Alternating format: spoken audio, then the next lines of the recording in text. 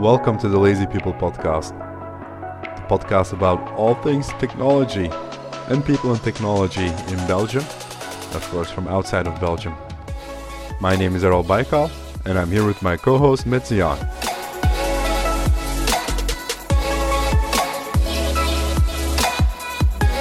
Welcome to the show. Today with us, Miguel Fernandez, who will be taking us through the description of what a good product team would look like. Is that correct, Miguel? Yeah, it's correct. Hello, Errol. Hello, Matt. Thank you welcome to the for show. having me today. You're Miguel, very welcome. Thank you for joining us today. So can you briefly explain to us who Miguel Fernandez is? Well, Miguel Fernandez is a product owner working for Uniflyer right now. I studied surveying engineering in my city, Valencia, very sunny, very hot in Spain. And also I continued my studies in Milano, in Italy. And then I came. Actually, I have two choices, right? Coming to Belgium, which I thought was Antwerp was part of Germany, and then Uruguay.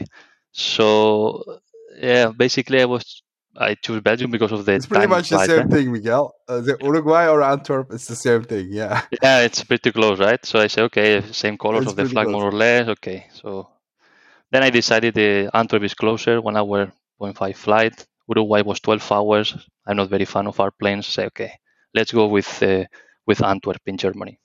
So, In Germany, yeah. So By the here I way, for am. our listeners from abroad, Antwerp is in Belgium. Okay. Yes. It's just Well, the good thing you didn't end up in Berlin in Belgium, huh? Berlin, Belgium. Yeah, thanks God the pilot brought me to the right city. Otherwise, But you think it's funny, but it is really like that. Like when I went to Toronto as an exchange student, people are like, Belgium, isn't that the capital of Brussels? You hear that because it's in your own country. Or I met an exchange student from Vietnam many years ago when I was studying in Leuven, and he was like, "Yeah, I got picked for Belgium, and I had to look it up where it was because it doesn't even know it's a country." But okay, before so Miguel Fernandez, you end up in Antwerp. You still studied here, or? No, I came here for work. I finished my studies in Italy, so I was hired by a company. Then I started working as a project manager for 5 years. Then, okay, project management didn't appeal too much to me actually. Then I decided to change to product, and then yeah, I took this path, moving from project to product, which is quite interesting. So yeah, still learning a lot, of course, growing and learning new things every day. Yeah. So you brought us a topic for today. Yes, I would like to talk about the principles of strong product teams. The principle of strong product teams. So let's take it off take off on a general angle here. What's a product team? I know it's a very weird question, but well, what is a team that's not a product team? Like, let's define that first. Yeah. Okay. So a product team for sure is not a project team or a squad. And what do I mean with that? Product team I see as a long-term team that bring together different set of skills and responsibilities, and they feel real ownership. And I want to emphasize this word ownership for a product, or at least a part of it. So ownership can only be present if the team feels that they are creating their thing, rather than just build something that somebody asks you to do. But the anti of this is for you then a project team, or what do you mean?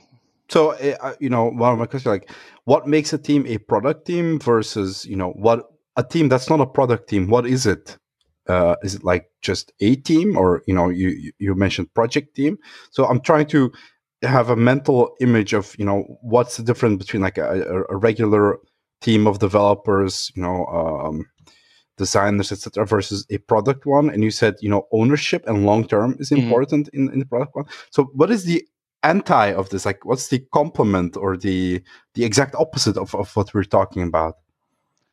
Well, you have for one side the product team. For me, it's people that they try to solve problems for the business, and then you have the project, which just they are sitting together or working together for a certain period of time. Like, okay, you need to do this project 1 year. Okay, then you compose the team. Project is finished. We change. Product is long term. You try to create some experience. You expect from those people to innovate based on the experience that they are creating or they are learning together, and then specifically not just build features, have a purpose behind which is solving problems to the customers or to the users, if you will. Okay. I don't know if it's a bit more clear or I create even more fast with that. Okay, let me try and recap that, and you tell me if I got it right or wrong. Okay, so we can explore this together. So it is the product team, as opposed to the project team, is a long-term team, and because it's a long-term team that doesn't focus on specific features but on a vision, they also have more ownership over what they do, versus the project team is a shorter-lived one that might be brought together to pump out a certain feature or a certain project. That's about what I got. Yeah, you nail it. You should be product manager or product owner. So yeah. Well, let me make it a bit more complex then, because I do understand what you describe, and it does make sense. But I'm going to add a bit of philosophy to this. What does it mean then if you say, let's suppose you have a team, a product team, but then this team keeps changing, meaning you drop a person today, you add someone new tomorrow, and it doesn't end up being the same team. Or let's suppose at some point you say, I want to ramp up. I'm gonna have a team of 5 people. I'm gonna make it a team of 10 temporarily, and then it will go back down to 5. Is this still a product team? Or if you change elements or people, what do you think would still keep it a team, or does that wouldn't make it a team? I mean, can we put some quantifiable items there? Well, we can, if you want, we can start describing what I see as a product team, so the composition of the team itself, and then we can talk about what happened when you change too often these team members. I think that would answer it. Yeah, absolutely. Yeah. So it's easy. The composition of the product team. We have to go to the famous phrase of Jeff Bezos about the 2-pizza rule. So no team should be larger than the number of people that can be fed by 2 large pizzas. So how do we translate that? Well, for one side, we have the product manager or product owner, who basically is the person who is in charge of maximizing the product, let's say, to bring the vision to the team. Then you have the product designer. You have, I think, Kevin a few sessions ago, which he described very good what is a product designer. Then you have the engineers, somewhere around 8 engineers. If they don't eat too much, you can push till 10. So this can be somewhere between 8 and 10, let's say, fit engineers. Let's put it that way. And then if you are big enough or advanced, let's say, you can have also people like product marketing manager, automation engineers, user researcher, data analyst. I mean, you can make the team as big as you. But general rule, let's say 12 people. So this is the composition of a product team. So what do you want? It's very engineer heavy. Normally, yes, because they are your power. They are the persons who are going to deliver your vision, let's say. So if you have, I don't know, 10 product analysts and then 1 engineer, yeah, okay, the balance is not very according, let's say. So you want power there to deliver. Then, okay, what happens if you change so often the engineers, let's say? Well, first of all, I think that the team is built in relationships. Let's say they work together, they know each other, they know their pros and cons, let's say, their strong points and their weak points. So they are building this team feeling. If you change too much, they don't have time for learning. They don't have time for getting the experience, not only of the product, also they don't know each other, and you lose a bit this innovation that we were talking. So nowadays, the big fish doesn't eat the small fish. Today, the fast fish eats the slow fish. So it's very important to have this kind of constant iteration, let's say, and this can be achieved only if you have a good foundation in the team. And you don't change the team every week. You can see, we can go to sports. You can see, for example, Barcelona, Football Club Barcelona, they won everything with Guardiola, not because they match Messi, Busquets, Iniesta, no, because they know each other since they were 5 years old. So they won everything because they know each other, not for other reason. I put also a bit of philosophy here, you know. So. I think it makes sense. I mean, it's to be honest with you, same for myself. When I look at my colleagues and the team I work with, I always tend to.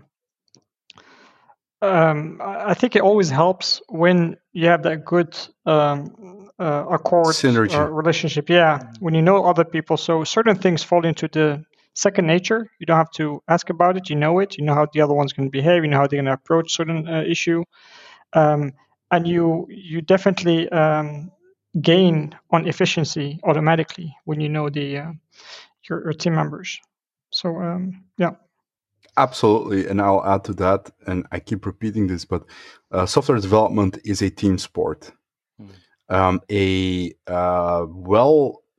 team that is well organized but consists of mediocre players will always outperform individual star players on the field. I think, you know, you could you cannot argue against this. Well, you could, but you know. So Miguel, coming back to our definition of what is a product team versus a project team. One of the things you said was, okay, the longevity, or, you know, how long people remain in the team. Mm-hmm. Okay. And then Matt's question was, you know, what if people join and leave? You know, the idea of my grandfather's axe. It's my great grandfather, he left the axe.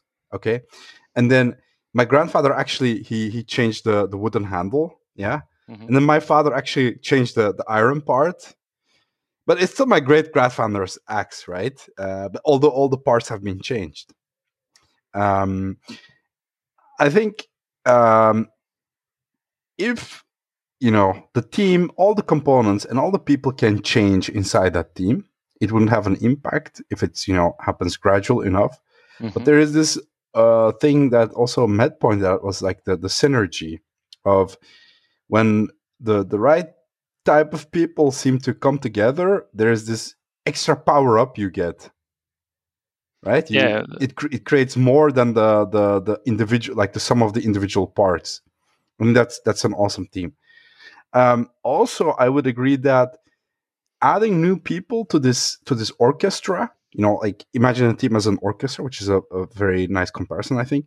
If you bring a new player, they need to sort of work their way in, I suppose, like get to know the people that are also there, and this brings in overhead. So if you do it too often, Mm-hmm. you're gonna pay for that, like the bonus energy you create by having a good team. Like if you constantly switch people, you're gonna eat away from that by the overhead.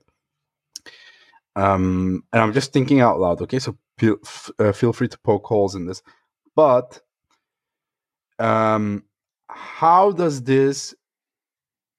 The idea of a well-functioning team that's around for a long time and everybody knows each other and they create a lot of bonus energy by being fine-tuned onto each other.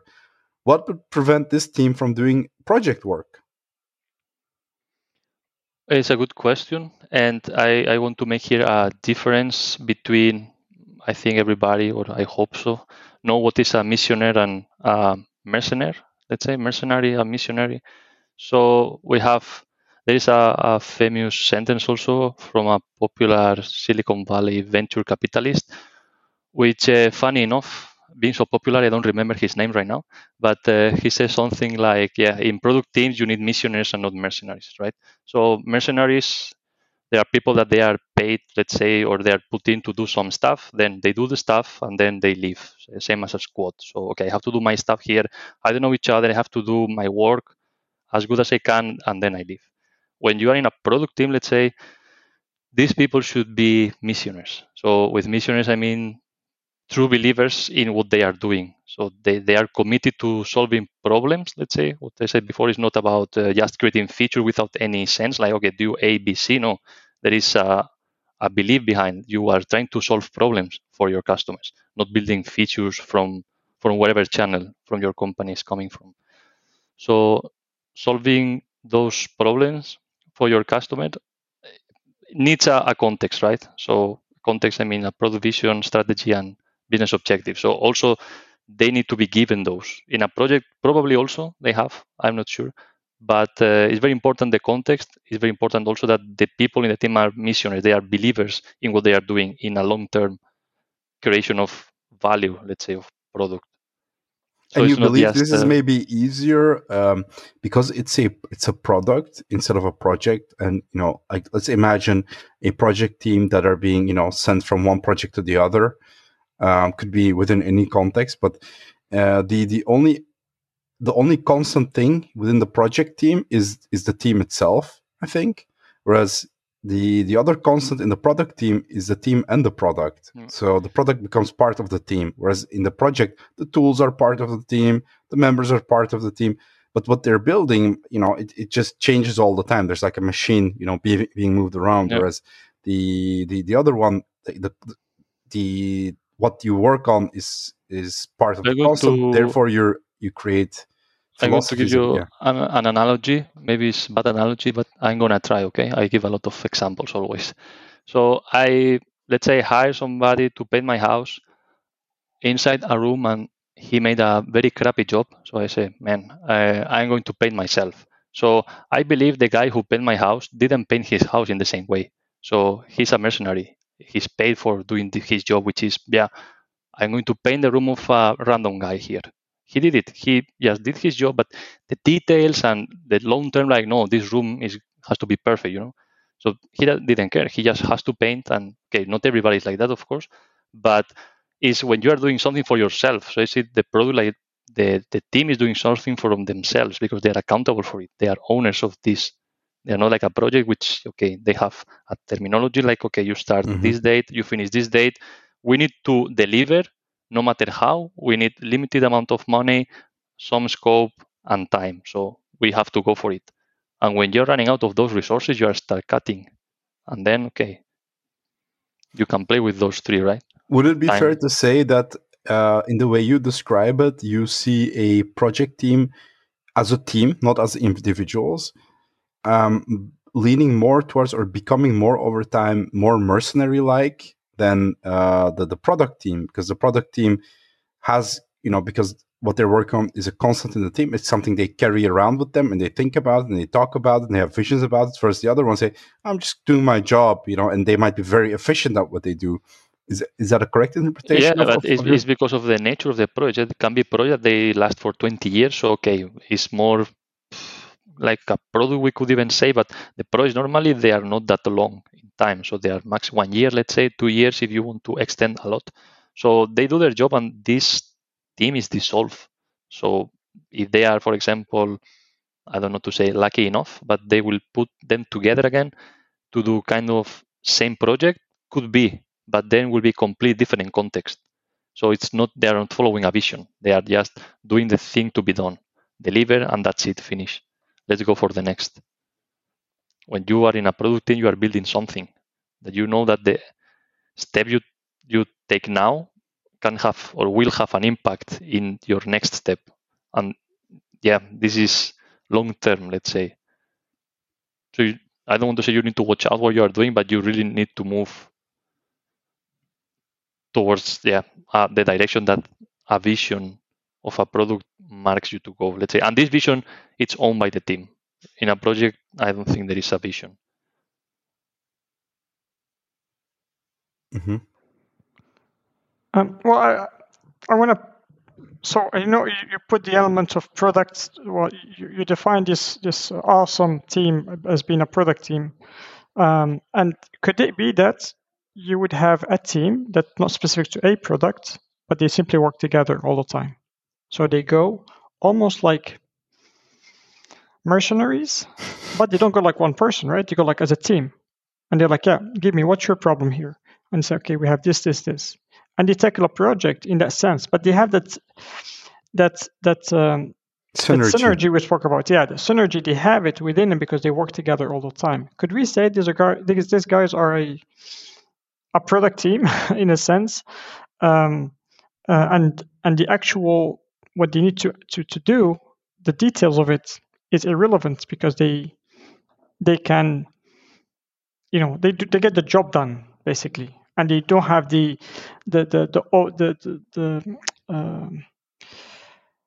what I'm looking for, the overhead of having to learn about one another, having to obviously they might have to learn about the project itself. So could you have like teams like that? Would you say that those are like almost like product teams, and they're good fit for product? Sure. The only difference is that they don't have a product owner or product manager in the team, let's say, and I don't think even they need a product analyst. A product designer. But it's not about the composition, which is a very important factor, but it's more about the outcome. So in a project, you have outputs, so you need to deliver outputs, and then in product, you have outcomes, let's say, and also I don't know, I don't know many project teams that they have room for innovate, let's say, but in the product team, if you don't innovate, then you can. Okay. Yeah, I don't know. You are finished, because at the end, the product you need to innovate. They are expecting from you to solve problems to the customer in an innovative way. If you are bringing something that many people bring to the market, it's one more. So it's not that the fun company like Facebook, Amazon, Netflix, Google, they are so successful because they are bringing same as everybody is bringing to the market. They innovate. They are bringing something different. Yeah. And can I sort of pick up on that? Is so imagine two teams, the A team and the B team, and they are identical also in composition, except that one has a product manager, the other one has a project manager, and one doesn't have a designer, etc. But they're actually identical twins brought up in exact same circumstances. So both teams would be very efficient in this scenario, and they have extreme good synergy. They know how to use their tools. They know how to rely on one another. They complete one another. They create synergy. They create this bonus energy that we talked about. But one of them has ownership over a product. And from what I understand from what Miguel is saying is the ownership of the product, and if they have the liberty to, to claim that ownership and the autonomy, influences the way these people look at their work. Now, one of them, one group is okay. We're just doing our job, Met, like you say, you get pulled in like a tactical squad team, go figure out a very efficient machine, but you don't feel like whatever you're working on is not your source of pride. The source of pride is the efficiency with which you work. You're like, yeah, we deliver on time, and acceptable. I'm not going to say bug free, but of acceptable quality. We deliver on time, within budget and of acceptable quality. Whereas the other team, they are more focused on what it is they're building, right? They would have a completely different look on deadlines than the other team. They would have a completely different outlook on polish. They would have a completely look on little Easter eggs or like little cute things in the app. Is this sort of a correct interpretation, Miguel? Yeah, definitely. Indeed, at the end is, as I mentioned, all about vision, right? So you have a vision, or the product manager or the chief of product or even the CIO also can bring the vision for the product. And then it's about giving this vision to the team or to the teams and making them ownership of that. So they deliver on this vision.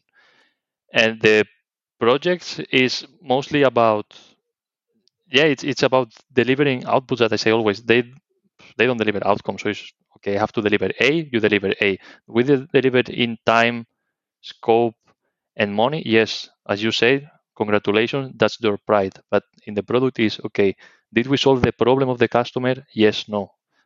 No, okay, we need to iterate, we need to find better ways. And then it's also, as you said before, Errol, also kind of a team sport as well, because then you put all the team together to try to solve the problem that your customer has. And then you have interaction from the product manager or product owner, you have interaction from engineers, they bring their vision, their ideas, which I always say that if you are using your developers or your engineers only for coding, you are using them 50% of the time because they are in touch with the latest technology. They are a rich source of new ideas, of new ways of seeing the things. And then, of course, if you have your product designer also on board, then, okay, can be the nirvana, if I can say this word. And then when you come all together, like, wow, let's do this. In a project, you have things to do. You have tasks assigned. You are most of the time not allowed to innovate. Let's say if you can innovate, you have your scope. Okay, you can innovate from this point to that point. You cannot go out because then you go out of scope and the project change. Then if the scope change, can be the money assigned to the project change, the time change, and the customer is not going to be happy because they want A. They're not asking more than this. So they want that. They want their thing finished. In a product, normally I think was the CIO of Apple, which also forgot his name right now. Not Cork, the new one, Steve Jobs. Sorry, Steve Jobs said also once that the customers or your users, they don't know what they want till you tell them. So they are going to bring a lot of ideas. Yeah, I want to do this, I want to do that. But actually, okay, which problem they want to solve? Maybe they don't know actually how to solve the problem. They know the problem, but when it comes to ideas to solve the problem, I don't think we should listen too much our customers. Let's say we should work with them, but not listen to them because then you will finish with something that completely crazy, let's say. I don't know if this answers your question or. Well, let me put it this way. I have other questions, but I'm going to let Matt do some. I want to kind of answer that question before we jump to the next ones. So I think the one key element here between the two teams, I think, which is what's probably was buried in what Miguel was explaining, is the heart. Now you could have a team with a lot of skills, a lot of capabilities, good synergy, but then they have that passion, that passion to say, I'm going to deliver at this product. This is my baby, and I do my best. I go beyond and be creative and well, be creative, but do your best. Do beyond just to get stuff done. That you might not have in a short-lived team, right? Now, if you talk about the two teams you described, Errol, you said you have two teams. One is working on product, one working on project, but they're really the same. They're kind of identical. But I would argue things same. That means also the longevity. Okay, so because I know one of the things that Miguel said that I really cast aside is the fact that project teams tend to be less long-lived. It's like they do 1 year, 2 year, and then they're dissolved, right?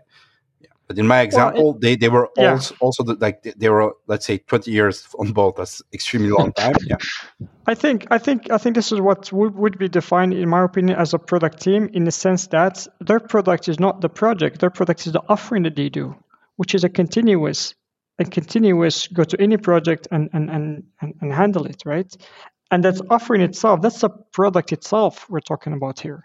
It's not the final product. I agree. That's also what I said. That's exactly, maybe I formulated wrong, but I said what they're proud of is their efficient execution. That is the product they offer. Somebody calls them like, we need efficient execution because we're in a lot of trouble. Like, the helicopters comes in, they're jumping out like coding everything, compile up, done. And that's what they're very good at. But whereas I wouldn't say one has the heart or lacks the heart. I also wouldn't put a value judgment on project teams better or product teams.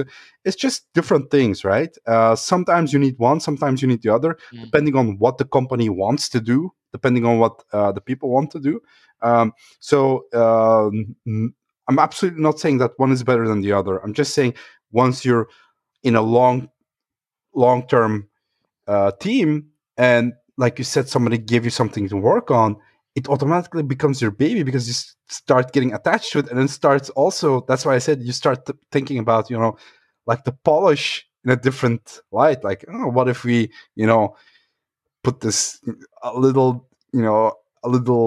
a corner that's a rounded corner that's a bit more rounded or less rounded, because that's the thing you do. That's your job. Your job is working on that product. Whereas if you're in that project team, people are like, what do you do? Well, I'm in this, we're the SWAT team. We solve like tons of different problems.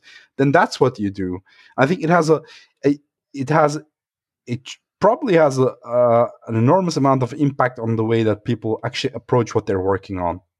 To Miguel's point, I think that's what he's trying to explain to us now, is if you give people this ownership over the baby that this product they're working on, it's going to change the way they approach their work even, I think. And their commitment. And their commitment, which doesn't mean, like, if you're in a project team and you're an extremely efficient, well-oiled machine, kudos, that's also commendable. But this is a completely different subject here. And this is, you could have a really bad product team as well, right? For sure. Are really bad at what they're doing. There are always good teams, bad teams. Of course, there are good project teams, bad project teams, good product teams, bad product teams. Of course, you can find all kind of flavors in the sense of the teams, right? But the thing is that you need to follow up those things. Of course, then if you need to do adjustments for whatever reason, then you do them, and you expect that it's going to grow. Okay, of course, you should put capable people, right? We know that, for example, if you put a product manager, we know it's capable. Engineers, we know they are capable. Product designers, so we expect the best from them. When you put them together, okay, let's see how far this team is going to go, and the way they solve the problems to the customer. Because at the end, is solving problems through an interface, which this interface is the product itself. So you are iterating, and then you are building this product, which is growing together with you or with the team, let's say in that case. So I could say that, for example, coming back to what Matt said also, in the project team, it's kind of, okay, I want to do a project, and then you put together the people that they have the best skills, because you want to do as fast, cheap, and good as possible. Then you are going to put the best of the best in the team. Maybe they don't know each other, but individually they are working really good. So, okay, you put them together, they deliver the thing, finished. In the other part, let's say, of the scope of the spectrum, we have the product team, which probably they as individual don't have the best skills, but all together they are really strong, and they kind of cover the lack of skills of each other, let's say, as a whole, that they have everything in the team to deliver, let's put in that sense. And also, when there are problems, when there are challenges, the helping each other is also a factor that plays a role here and makes the team stronger, because they are growing together. Don't forget that they are not for 1 year, 6 months. They know they are going to be together, let's say, forever. They go in pension together. They go in pension together to Alicante. So I mean, it's you need to have this in your mind. Like, when you put the product people together, a product team together, the mentality is, okay, we need to go this down. Find the right matches. Yeah. Hey, I want to ask Matt a question from this as a starting point. Do you think there are people that are inherently more suitable for a product team versus more suitable for a project team? Or is it just something like you come in like sort of like a stem cell, and the culture will massage you into being what it is? Or you think, no, some people will flourish in product teams, others will flourish in project teams? I think the personality of the person plays a big role. That's one. So that's the first thing. The first thing. I mean, I can give an example of a plumber I encountered in my life a long time ago. The guy is really, really skilled, yet he does not like to work. I mean, he had these issues. At some point, he was homeless. The guy would work just enough to get to buy alcohol and get drunk, and that's it. And he wouldn't work for the rest of the week. And the guy is very skilled. You could say that's a mercenary, man. It's a mercenary. So people like this, the skill is there, right? but there's no the commitment is going to be obviously shaky, right? You cannot count on them. You have to almost to drag them to the work site and have them start to do the work. And if he didn't finish that day, then good luck, getting him next, right? So these are not people for teams, right? And life is difficult sometimes, right? So each one has to. I'm not saying like people do this on purpose, right? But so if you're going to build a team, that's going to be difficult, right? So you do have to find that the first thing is the personality, that spirit of people wanting to be in a team. That believe like when you have a team with multiple people, you can achieve more than you do individually. Some people don't like to work in teams, for example, and it's also that's their way. So you do have to have that good personality. You do have to have the skill, and you do have to have the culture, obviously. So the culture, I think, it needs to encourage. Put the But hold on, if you say like some people are simply not made to be in a team, yeah, but they wouldn't fit in a product team nor a project team. So let's forget about those. I'm just saying like people that are suitable for, like, they're nice people, they're good to get along with, they're dependable. But do you think there's inherently like you could have people that would not flourish in a product team versus in a project team? Absolutely, yeah, absolutely, yes. You could have people that would get bored of a topic or of a something that in a quick, So maybe some people do not believe in a product. You try to put them in a product team, but they don't believe in that product at all. And these guys will simply, if they stay, they are not comfortable, and you're not going to benefit from what Miguel was explaining. Like with people, like really, they feel ownership. They're not going to feel ownership. Maybe they don't. I know you could say again. I could give the analogy. Well, there's a cop, right? They see you speed, they give you a ticket, but then when they get into their car, they also speed. You find those, right? So does that give you? Well, they give you the person that does his job, but it doesn't believe in it. Mm-hmm. So wow, that's such an excellent example. I hadn't heard that one before. I'm gonna have to think about that one a lot. I'm not to bash the cops, or policemen. No, right? But I don't think it as an example of the cop, but I see it as a more of an abstract thing. Like, do you do what you preach, or do you only preach? Right? Yeah, exactly. Well, I can go beyond that. It's like, you might go to a Catholic priest, right, to get marriage advice. The guy never got married, right? And again, is he fit to give you advice? Probably. Yeah. It doesn't have to go through the experience. So you have things sometimes that they don't belong in you, but you can preach them, or you can uphold certain things because you have the discipline to say, yes, I have responsibility to do this, I will do it.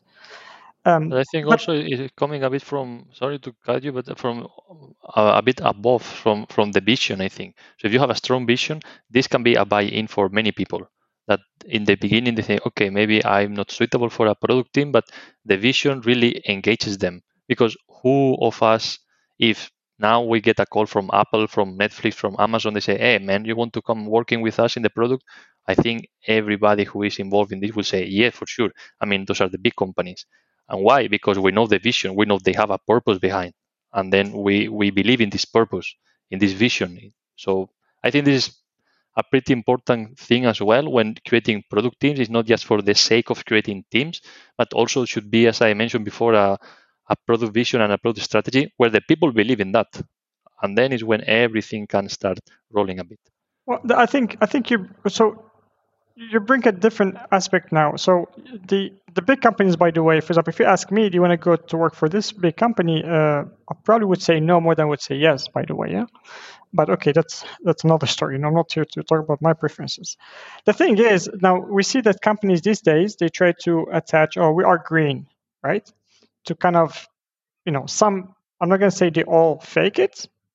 Some are truly, they want to have a kind of like a reason, like a vision to say we're doing a bigger good than just the products we do or just the professional gathering that puts us together. So does that help? Well, it might help. This is where we said the culture could help keep people or give people that reason to say, yeah, I'm in a good environment here. Okay, I belong with this group. and I'm comfortable enough, then I'm just going to focus on the product I have at hand. I will do my best. And this product I'm doing is look at the benefits of it. And you can then do more, right? You tell someone, well, what's product are you working, or someone asks you, what's product are we going to work on? It's not like, yeah, we're going to make this bomb that's going to simply like drop it and just wipe out, the whole population.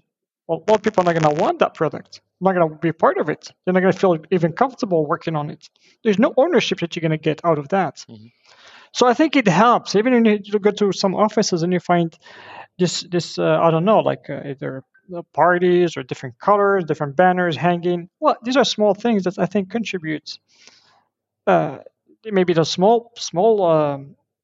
Yeah, to feel identified also with the environment. Indeed, this is also, I think, very important that you feel identified with the purpose, as you say. That you are, I don't know how to put this, but you feel welcome. Let's say, if it's what you mean.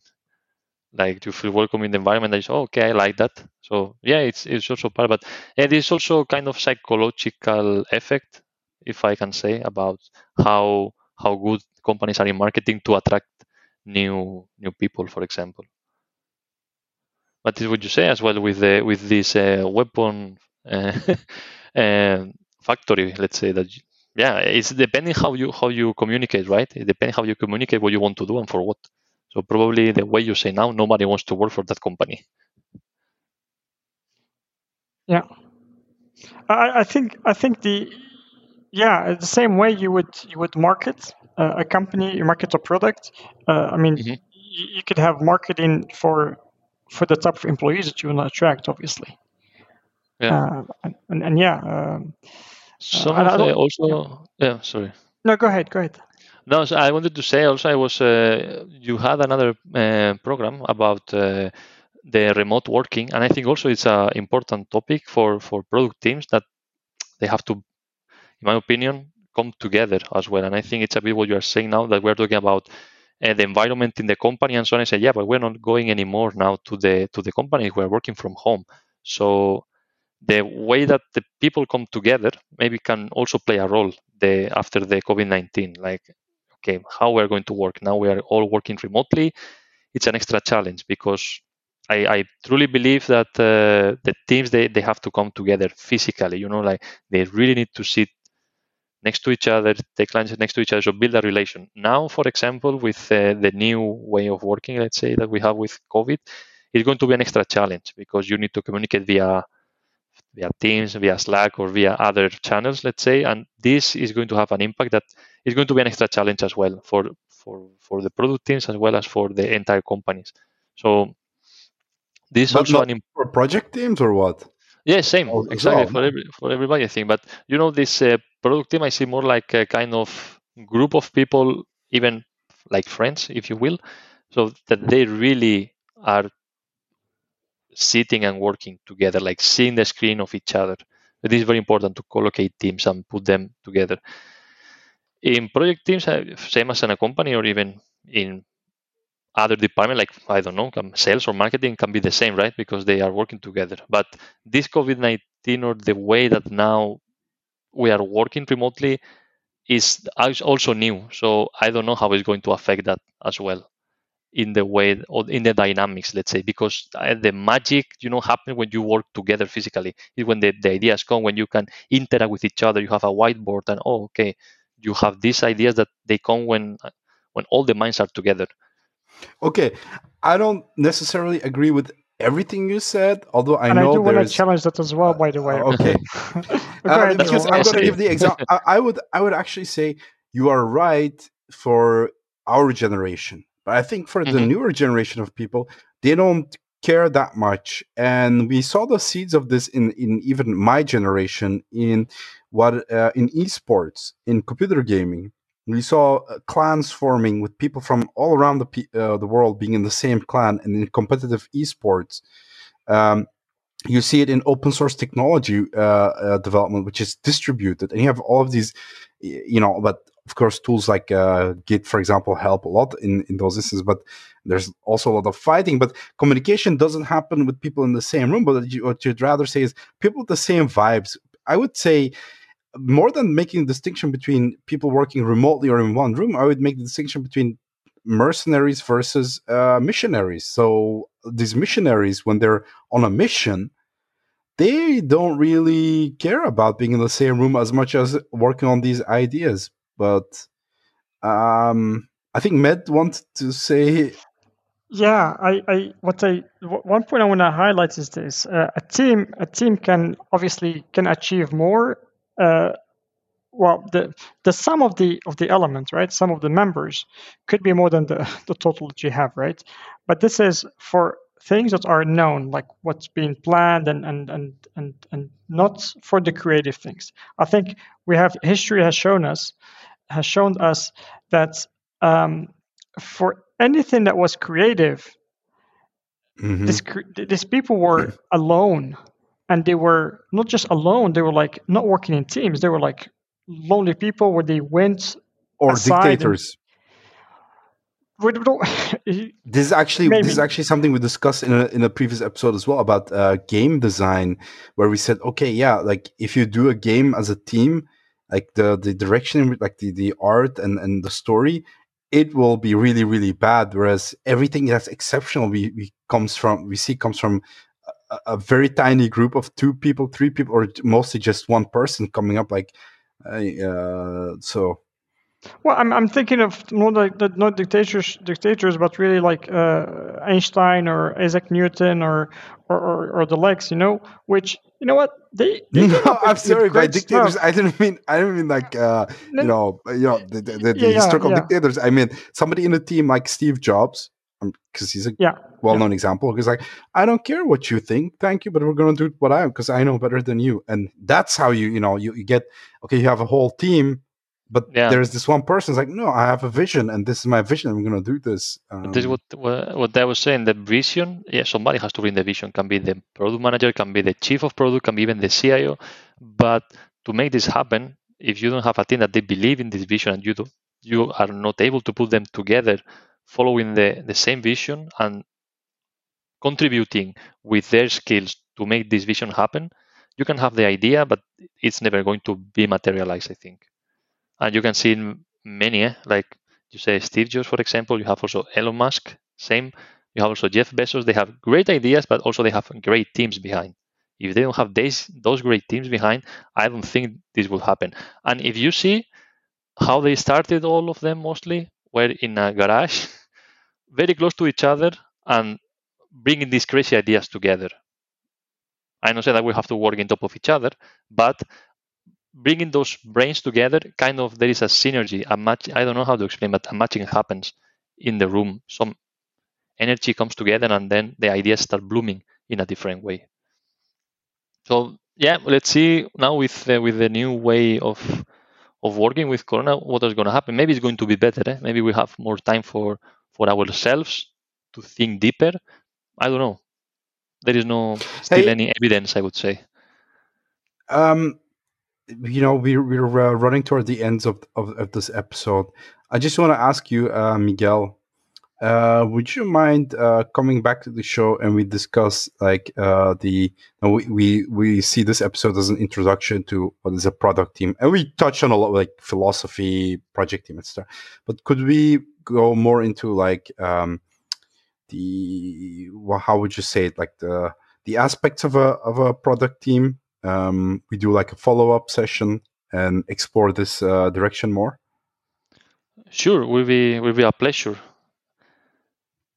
We can, I read a lot. If I may, I would like to, if you want, I can recommend a book anytime I'm in your show, if it's okay. Well, so go ahead. Yeah, go ahead. Empower people to, I don't want to make any publicity here, but for example, is it your own book? No, I wish, man. I don't know, you see, it's I'm busy with this one right now. Can you read the title? Because people, sure. I'm going. It's just to show you, and it's called Sprint, but has nothing to do with the sprints we know about Scrum. It's about. And who's the author? Yeah, it's 2 guys actually that they were running GV, Google Ventures. So Jack Knapp, and the surnames are quite difficult to pronounce. John Seratsky. Yeah, if I may, but it's called Sprint. There are people from Google Ventures, and it's not about the typical Scrum sprint. You say, no. What do they mean then by sprint? It's solve big problems and test new ideas in just 5 days. So it's kind of design sprint, I could say, in that sense. I didn't finish the book, actually. It's the beginning, so I cannot really tell you much, but it's really, really, really interesting. I read the first chapter, and it's kind of calendar in 1 week what you have to do for run these ideas. So it's when you are starting your innovation, like you are in this loop of innovate, iterate, learn, and so on, then I think this really can help you, because the Google Ventures are a group of people that when Google was buying a company, they were going there and they were teaching them that's how you are going to innovate. That's how you are going to get into the market. So basically, they were teaching them how to innovate, how to get faster. Coming back to what I said, that before the big fish eats the small fish. Now we saw that's don't happen. The fast eats the slow. Hey, Matt, before I ask Miguel to give us a recap of the show and a final statement, I think Miguel just, said some things that, like teaching people how to innovate. Don't you think that's like a mind-boggling statement? Because you think, like I would think, before hearing Miguel say, it's like innovation is like a talent. Either, you have it or you don't. And Miguel is sitting here saying, no, you can teach, it's proven that you can teach teams how to be innovative. Are you shocked as I am, or are you like, no, you probably knew this? I am. No, I am, because to me, I come, at least for myself, not like I have the innovation bag. I said I'm just gonna keep it here. It's not, keep it in the closet, right? I don't, no one needs. No. It's difficult, especially like when you say certain things you cannot get with an order, right? With a command. Oh yeah, give me now. Now innovate. No. Wait 5 minutes from now, Ali. Wait. Now innovate now. Innovate now, yeah.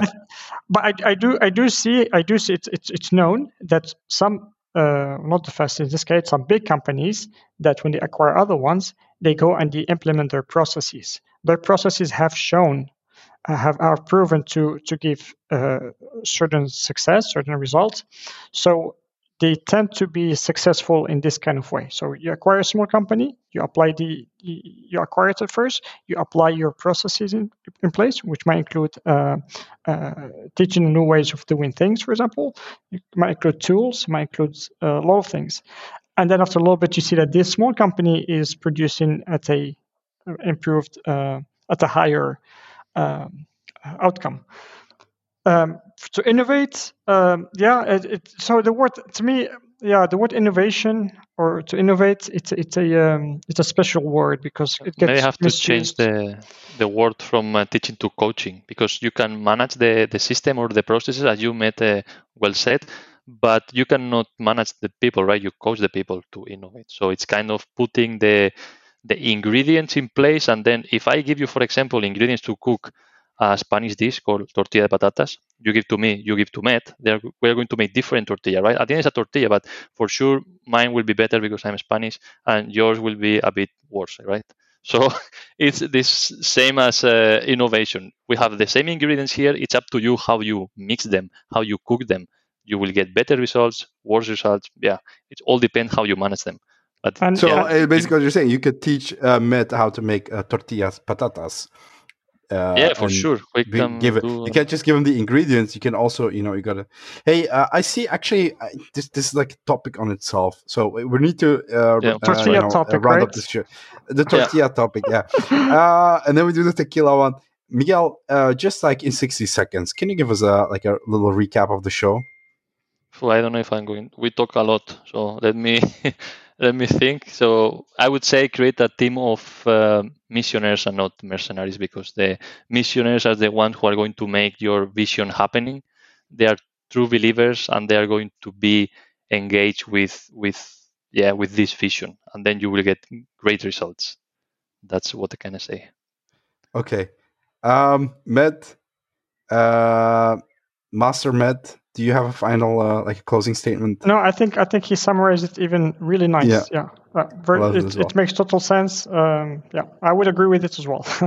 Okay. Hey, Miguel, where could people find you if they want to contact you? Well, they can reach me out LinkedIn in Miguel from Angel Fernandez, or I have also an Instagram, which is not related with the topic, but I like cook and travel. So you can find me as Not Just Food, and then you will see my adventures in there. Actually, one of your followers. It's a pretty surprising Instagram account. Like you have many followers. How many followers do you have on Instagram? No, it's 7K or something like that. It's not too many, I don't get paid. I That's don't a get lot wine for for somebody. free. But man, nobody sent me anything for free, So I'm not an influencer yet. So Not yet. As I said. not Hey, yet. my name is Errol Baikal. You can find me on Baikal BAYKL.be. I forgot to ask Med, I think, but you can find him, Master Med. You can find him on MadMed, MADMED.com. This was Lazy People again. Everybody at home, thank you for listening. Stay lazy, stay chilled, and we'll catch you next time. Bye. Thank you, Thanks, guys. Miguel. Bye. Thank you, guys. Bye-bye.